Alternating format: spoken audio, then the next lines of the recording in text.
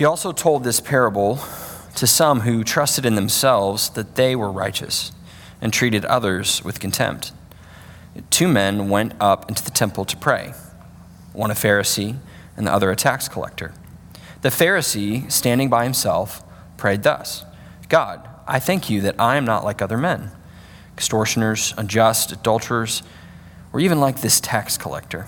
I fast twice a week. I give tithes of all that I get. But the tax collector, standing far off, would not even lift up his eyes to heaven, but beat his breast, saying, God, be merciful to me, a sinner. I tell you, this man went down to his house justified, rather than the other. For everyone who exalts himself will be humbled, but the one who humbles himself will be exalted. Lord, we ask that you'd come and speak to us through your word. In Christ's name, amen. We had quite the weekend last weekend. We had the Holy Spirit retreat at All Saints. And it's always exciting when something depicted in Scripture happens in real time around you. And so suddenly, during the second talk, Chris disappeared. And he disappeared because, just as the Scriptures say, the sparrow has found her a house, and the swallow a nest where she may lay her young by the side of your altars, O Lord of hosts. A bird, maybe more than 2, definitely more than none, had entered All Saints. And in the most extraordinary way, in liturgical fashion, the soon-to-be Reverend Dr. Chris Myers trapped a sparrow, or maybe it was an eagle, in an Amazon box and escorted it out. I think that was the highlight of the weekend. It was just amazing, just trying to see him with a box, trying to catch a bird going from room to room in the church. He had help, of course, from Hannah and Dustin. So if you ever want to know how many priests it takes to get a bird out of the church, it's at least 2. So I offer that to you for free. Let's turn to our gospel reading. And we have this moment. Jesus is on his way to Jerusalem, and he has his mind set on what he's about to do on the cross. And he tells 2 parables, which very helpfully he interprets for us so that the meaning isn't hidden. And in Luke 18, verses 9 to 14, we have the parable of the Pharisee and the tax collector. And just as in verse 1 of chapter 18, he tells us the meaning of it, he interprets it for us. And it's a parable that contrasts someone who boasts in themselves over and above those who confess their sin and are seeking God's mercy. So in verse 9 we have here, it says, to some who were confident in themselves, of their own righteousness, and looking down on everyone else, Jesus told this parable. 2 men went up into the temple to pray, one a Pharisee and the other a tax collector. The Pharisee, standing by himself, prayed thus, God, I thank you that I'm not like other men, extortioners, unjust, adulterers, or even like this tax collector. I fast twice a week. I give tithes to all that I get. It's the audience that Jesus is speaking to are the Pharisees. So Jesus here is intentionally picking a fight with a specific group of people in order to make a point. The Pharisees at the time were the elite, and they were also they had an unrealistic sense of worth. We see this on Saturdays, don't we? I don't know who the teams are, but there are some college football teams who just have an unrealistic sense of their self-worth. I'm not going to name names, but we can all imagine, who expect that they will do better than they should. But here we have a group of religious leaders, and Jesus is intentionally dealing with this because this unrealistic sense of worth is destructive. Because it prevents the people around them, from encountering the grace of our Lord Jesus Christ and the love of God. Because they treat others with contempt. So verse 10, we see two men go up into the temple. That's because the temple, you had to walk up to it and come down to it. And then we have this Pharisee standing. And standing was the normal posture of prayer in that time. And he begins and he issues 5 ayes. 5 ayes. I thank you, he begins. And it's interesting, he begins with himself. And depending on what time you arrived here this morning, we have 2 services. We have a 9 o'clock and a 9:15. And at the 9 o'clock, when we start the service, we don't start with ourselves. We start with God. Blessed be God. And it's a recognition that the Christian life is one where we cannot do anything to get to God. And the great revolution is that God himself has come to us. And this Pharisee doesn't understand it. He shows us that his starting place is one where the focus is on himself. Take the great hymn, How Great Thou Art. O Lord my God, when I in awesome wonder. We could stop there. That's where worship begins. Our worship starts not with us, but with him. He carries on. That's just incredible. This confidence is in some ways impressive, isn't it? I thank you. Then he says, I thank you that I'm not like the others. Reminds me, some of you are probably too young to remember Sesame Street, but one of these things is not like the other. This is like the inverse polluted pattern of that skit. I am not like other men. If only God used that standard, the sliding scale of just be better than the worst. I grew up at school knowing that I only had to be faster than the slowest kid. But sadly, that doesn't work in light of God. Because the scriptures tell us, and Jesus makes it clear from his teaching, that we have all, like sheep, gone astray. That we are all in the same boat, and that we are all needing of him. It gets even better. He says, I fast twice a week. That just sounds wrong.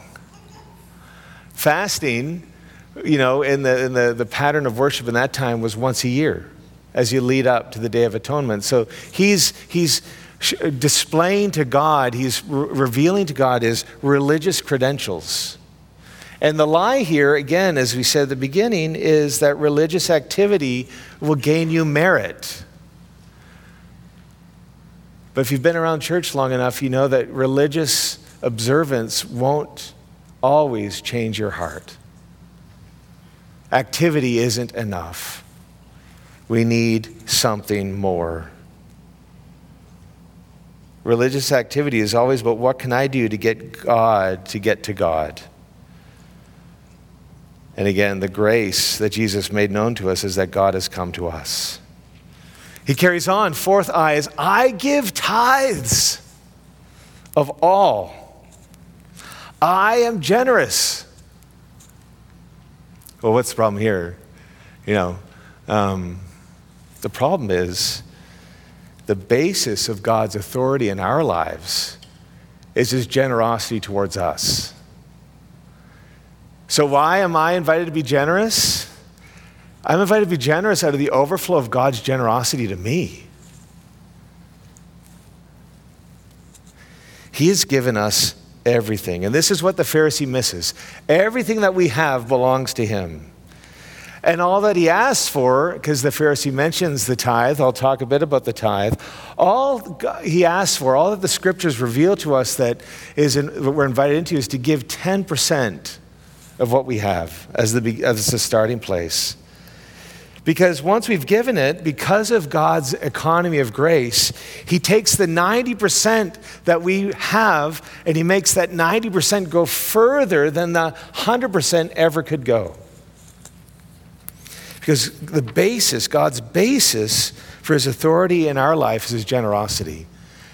And it's okay to recognize that I have yet to discover just how generous God is to me, and that's okay. We're all learning.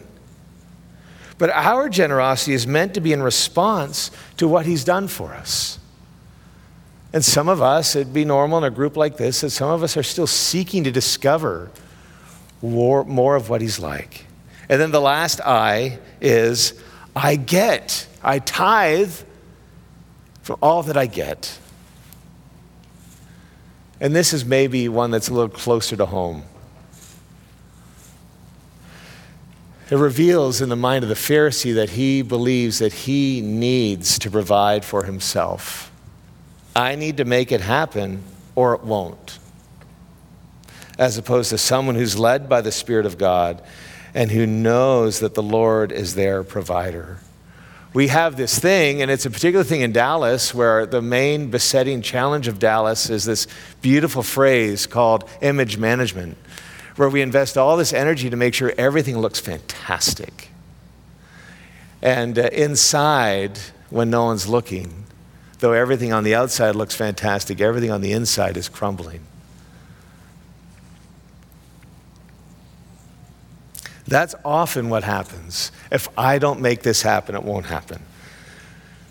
And that is a pattern of behavior that often comes out of the sense of not knowing that it's okay to receive. In the presence of God, the expectation is always that we would receive from him, that he would be our provider, providing not just for the things we need to live, money, a job, but also helping us receive our emotional needs, helping us receive all the things that we need for life. So rather than thanking God for what God has done for him, the Pharisee arrogantly brags to God about his own moral purity and religious piety. And then he contrasts it with the tax collector, where the tax collector simply stands, won't even lift up his eyes to heaven, but beats his breast, which is the sign of sorrow and contrition, and said, God, be merciful to me, a sinner. The tax collector is commended by Jesus because the tax collector doesn't need convincing of his need. He knows that he needs mercy. And he's not making any comparisons. He's just coming to receive. And we have this stark contrast between the contrition of the sinner and the self-righteousness of the Pharisee. And that's the center of this parable. I'd love to call this man a friend. His name is Isaac Frere. We haven't really met in person yet, but this is what he said. I will say he said it to me this week. And actually, Isaac is probably one of the main reasons, if you are not on TikTok, you should probably get on TikTok, because he said it to me on the screen, and it was so true, and it resonated. This is what he says on this passage. You don't get to see a miracle when you don't have a need.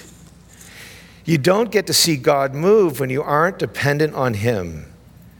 It takes you being at the lowest of low. It takes you being down and out. It takes you being at the bottom to finally discover, where you discover that God is your peace. God is your righteousness. God is your provider. God is your hope. He is your shepherd. You don't get to know that when you don't need him. You get to know that when you need him and when you need him desperately. That is a description of someone ready to receive. And a description, I thought, so well put of the tax collector. So Jesus pronounces a shocking reversal of common expectations in verse 14. I tell you, this man went down to his house justified rather than the other. For everyone who exalts himself will be humbled, and the one who humbles himself will be exalted.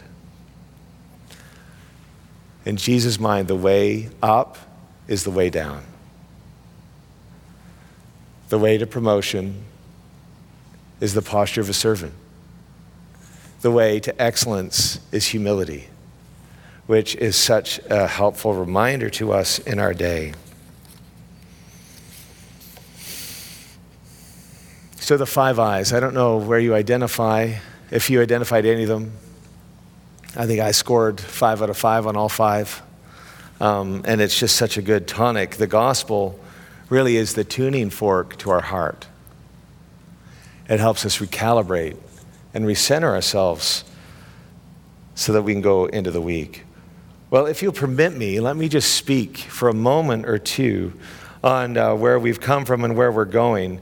If you've been here the last couple of weeks, we've had a friend visiting, Emmy Wilson, and I tried to count last night, and don't trust my counting, because when I count how many attend on a Sunday, I usually somehow, though I use a calculator, there's usually a 20% added to the number of in attendance. So, we have about 400 people here this morning, and it's great to see you, and 1,000 in the children's church. But I've had numerous notes, emails, texts from people who are so blessed by either a one-to-one meeting or the Alpha Retreat, the Leaders Retreat, the thing we've done. And no surprise, whenever we emphasize something, it creates a bit of a stir. So for those of you who might be new, let me explain to you where we're coming from and where we're headed, and let me ground some of the things that we've done the last couple of weeks in our vision and in how we operate. We're a church that is trying to do something that many don't, which is where we are pursuing a model of worship that holds 3 streams in tension with each other. And they are the scriptures, the sacraments, and the Spirit. When it comes to the scriptures, we have a high view of Scripture. We treat the scriptures the way Jesus treated the scriptures. When it comes to the sacraments, the sacramental life is embodied in the sacraments instituted by Jesus, and then the creeds, practices, and teachings based around those sacraments that Christians have held throughout the centuries. We're not making anything up. When it comes to the Spirit, we trust the Holy Spirit is at work in the church, in the world, and each of those who confess Jesus as the Son of God, and that Jesus manifests his power and prepares us for ministry through the bounty of his gifts, known as the charismatic tradition. If you focus just on the scriptures, you become legalistic. If you focus just on the sacraments, you become fussy, not fuzzy, fussy. Yeah, what would that be? Never mind. I'll talk to you later about that, Mom. Just on the Spirit, wacky. All kinds of strange and wonderful things happen. Someone said to me as they arrived on Saturday, the Holy Spirit retreat, I was kind of half expecting a snake to be handed around. And I was like, I would go to that, but that would terrify me. And we will never hand snakes around. Don't get that idea, Chris. It's no bueno. Some of you in our midst are engineers and architects, and you will know that strength is found in tension. Some tensions we need to resolve. Other tensions we're called to carry. And let me put it this way. I've already made reference to my mother. My parents are here. Welcome. They live on the banks of the St. John River. And the St. John River in the Atlantic is one of the most incredible rivers. Its name is from the First Nation tribes who first populated that area. It was called the Goodly River because it was so full of life. And the St. John River, when you visit it, and I think we'll take a church visit. My parents have offered their place, and I think the 1,400 of us here present would have a wonderful time. What gives the river its character are the banks that contain the river. And as you start at the top of the river and make your way down, it empties out into the Bay of Fundy. The banks narrow and they widen to the point where, by my parents' place, which we'll see this time next year, the river is almost a mile wide. Again, my math is off. It's probably 3/4 of a mile, but you get the idea. Other times, it's very narrow. If the banks had no rivers, it would be a floodplain. Floodplains are dangerous. Floodplains are dangerous. Any outdoorsman will tell you that rivers, if treated with respect, are life-giving. Our banks are the scriptures and the sacraments. They give shape to our understanding and our approach to the Holy Spirit. And the banks make the river safe to swim in. Here's the challenge. Holding these three things in tension mean that at times we'll flex and move closer to one than the other. And if you've had a bad experience in your past in that area, you'll be reminded of it for a time. Let me share a little bit of my history. I've had bad experience in church environments that have majored in the sacraments. I was told one of my jobs that I had ruined people's opportunity to meet with Jesus on that Sunday because I had made a mistake in introducing the gospel. I had been imprecise in my words. And they meant it. And I was sanctioned for it. I wasn't allowed to read the gospel for a while. Fussy. I've also, in my experience, been in church environments where the word was the majoring focus, and it had become super legalistic and was used harmfully against me. So what do we do? What do I do? That's what I've asked myself. The experience of the church is here. Mine is here. The standard of Scripture is here. Mine is here. The witness of the church of who the person of the Holy Spirit is here. Mine is here. My temptation is always to lower the standard to meet my experience. But that's not the invitation of Jesus, and that is not the witness of the church. The invitation of Jesus and the witness of the church is that in community, we live together, we love together, we serve each other, so that our experiences may move together as one to the standards that we've been invited to. It's about learning to trust again. It's not easy, it can't be rushed, and it shouldn't be rushed. That's why if you look at the penultimate page of our bulletin, you'll see our vision and values. And our values there include healing and wholeness. The healing that's required is only possible if we do it in community by holding the tension between Scripture, sacraments, and Spirit, and not forcing anyone to do anything. That's why our key values contain healing and wholeness, because the goal here at St. Bart's is to behold Jesus so that we can become like him. So strength is in the tension of holding these three together. And you're going to have opportunity to see that. So next Sunday, we have the high watermark of charismatic expression happening here at the church when we have our confirmation service, which is perhaps one of the most favorite services we have, where the bishop will be here and people who have gone through membership and all the stuff are ready to be confirmed. The bishop will lay hands on them and invite the Spirit of God to come in power so they can serve in the local community. And then everyone who's in community with them comes to the front and also lays hands on them. And so in our world, the charismatic experience of the Spirit isn't really about me and Jesus, but it's about us together, the church together. And then we will have a baptism service on the 6th of November in the morning. And in the evening, we're having a special service to commemorate the 6th anniversary of St. Bart's. That was a slightly underwhelming response. You've got a couple weeks to work on it. The church has been around for 6 years. It's kind of a good thing. There we go, a bit better. We have a wreath that we've had up here since the summer, where we've invited you over the weeks. At any point in the service, come down, take a ribbon, tie it on the wreath as a sign that God has met you, answered a prayer, whatever it is. And we are capturing some of those stories. And on that evening service, instead of a sermon, what we're going to have is we're just going to tell the stories of what God has done in our midst. And we're going to worship, we're going to thank him.